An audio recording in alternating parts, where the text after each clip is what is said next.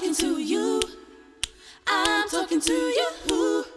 I'm talking to you. You. I'm talking to you. I'm talking to you. I'm talking to you.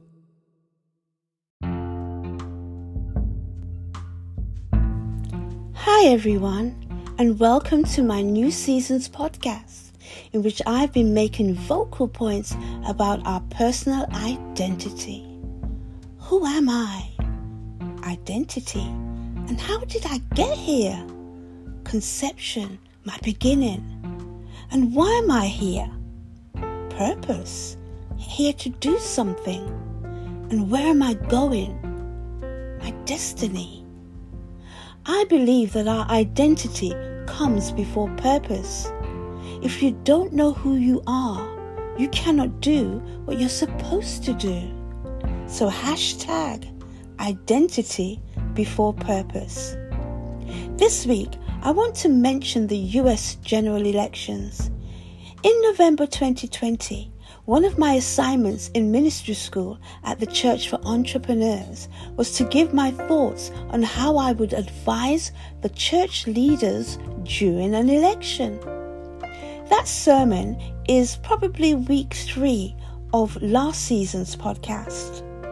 The sermon is still relevant today as the US goes through a midterm election, and I will be incorporating it into this week's podcast as I ask the question, what identifies you?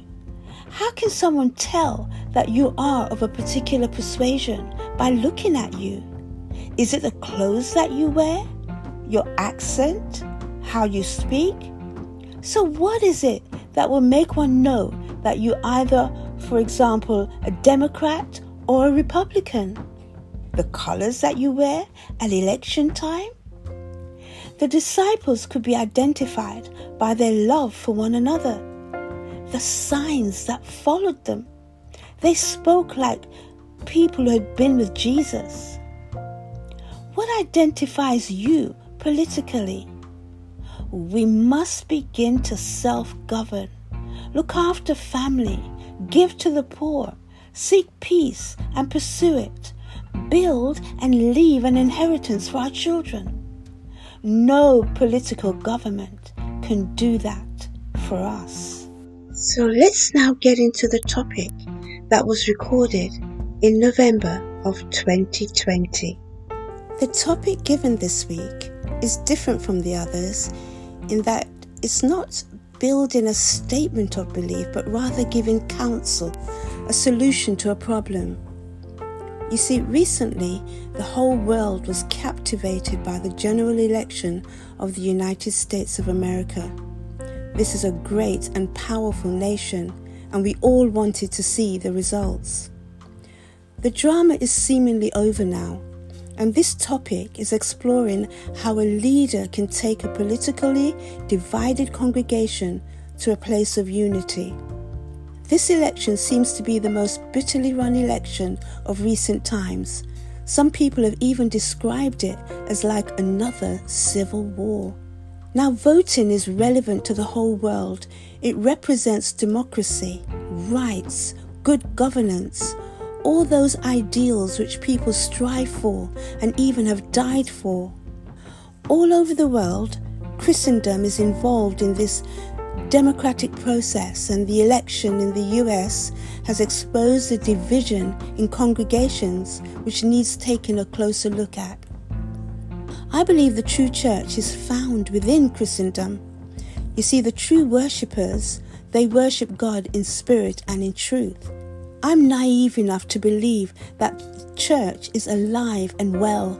Here's what Christ said about his church in Matthew 16:13-20.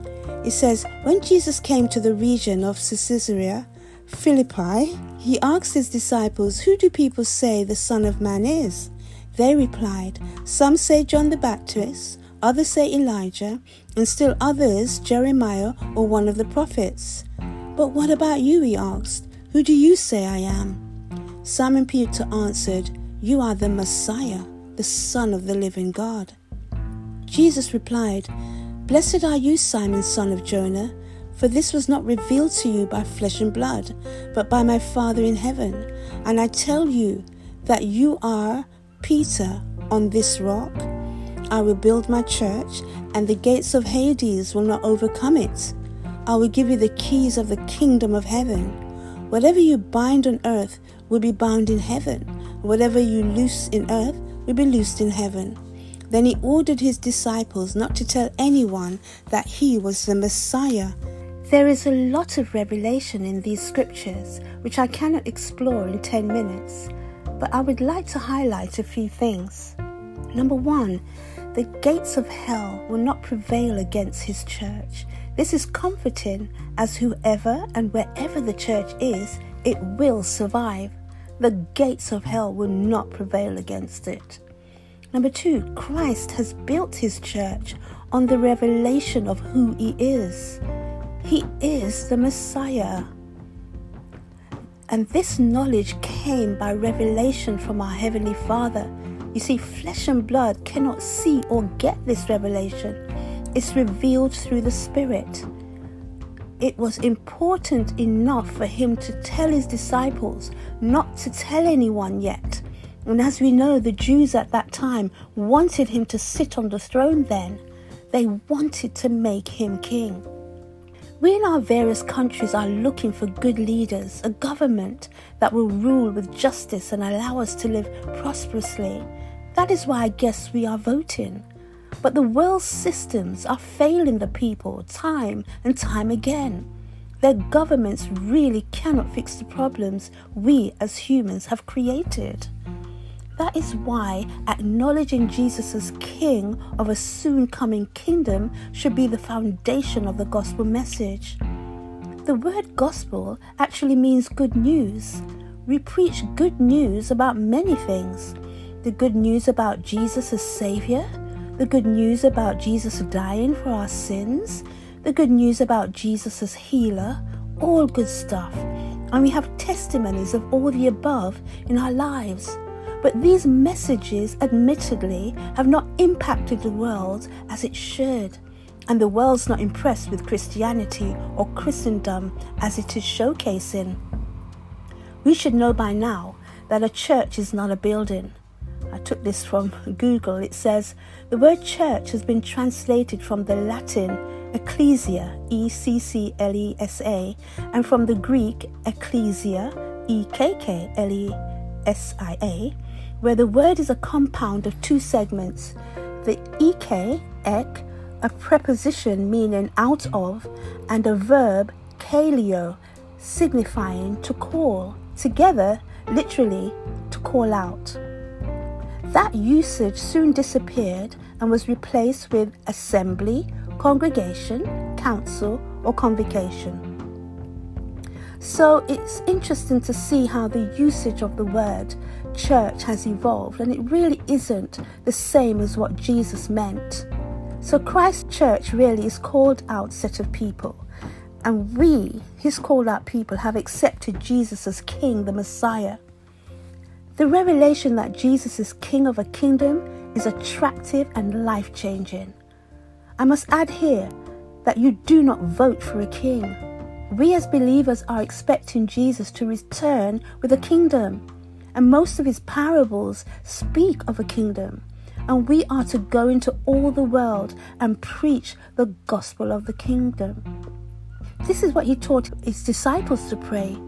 He taught them to pray, Our Father, who art in heaven, hallowed be thy name. Thy kingdom come. Thy will be done, where? On earth, as it is in heaven. So the world is desperate for his kingdom, and he asks us to pray for that kingdom to come. We need it. The world needs it. The thief on the cross acknowledged Jesus as King, and it saved him. So after Jesus was resurrected and before he ascended, he gave this command in Mark 16:15-20. He said to them, Go into all the world and preach the gospel to all creation. Whoever believes and is baptized will be saved, but whoever does not believe will be condemned. And these signs will accompany those who believe. In my name they will drive out demons, they will speak in new tongues, they will pick up snakes with their hands, and when they drink deadly poison, it will not hurt them at all. They will place their hands on people who are ill, and they will get well. After the Lord Jesus had spoken to them, he was taken up into heaven, and he sat at the right hand of God. Then the disciples went out and preached everywhere, and the Lord worked with them and confirmed his word by signs that accompanied it. You see, if you preach the right message, you get the right results, signs and wonders, and this is very attractive to the world. So what did Paul preach? In Acts 28:22 to 28 and 30 to 31, the NIV version, it says, "But we want to hear what your views are, for we know that people everywhere are talking against this sect." And so they arranged to meet Paul on a certain day and came in even larger numbers to the place where he was staying. He witnessed to them from morning till evening, explaining about the kingdom of God, and from the law of Moses and from the prophets, he tried to persuade them about Jesus. Some were convinced by what he said, but others would not believe. And then verse 30, "For 2 whole years, Paul stayed there in his own rented house and welcomed all who came to see him. He proclaimed the kingdom of God and taught about the Lord Jesus Christ with all boldness and without hindrance." So someone will ask, should we not vote then? Well, from what I'm beginning to see from the scriptures, my answer would be no. Should we be involved in government, you will ask? The answer would be yes. We should be positioned to be advisors to government.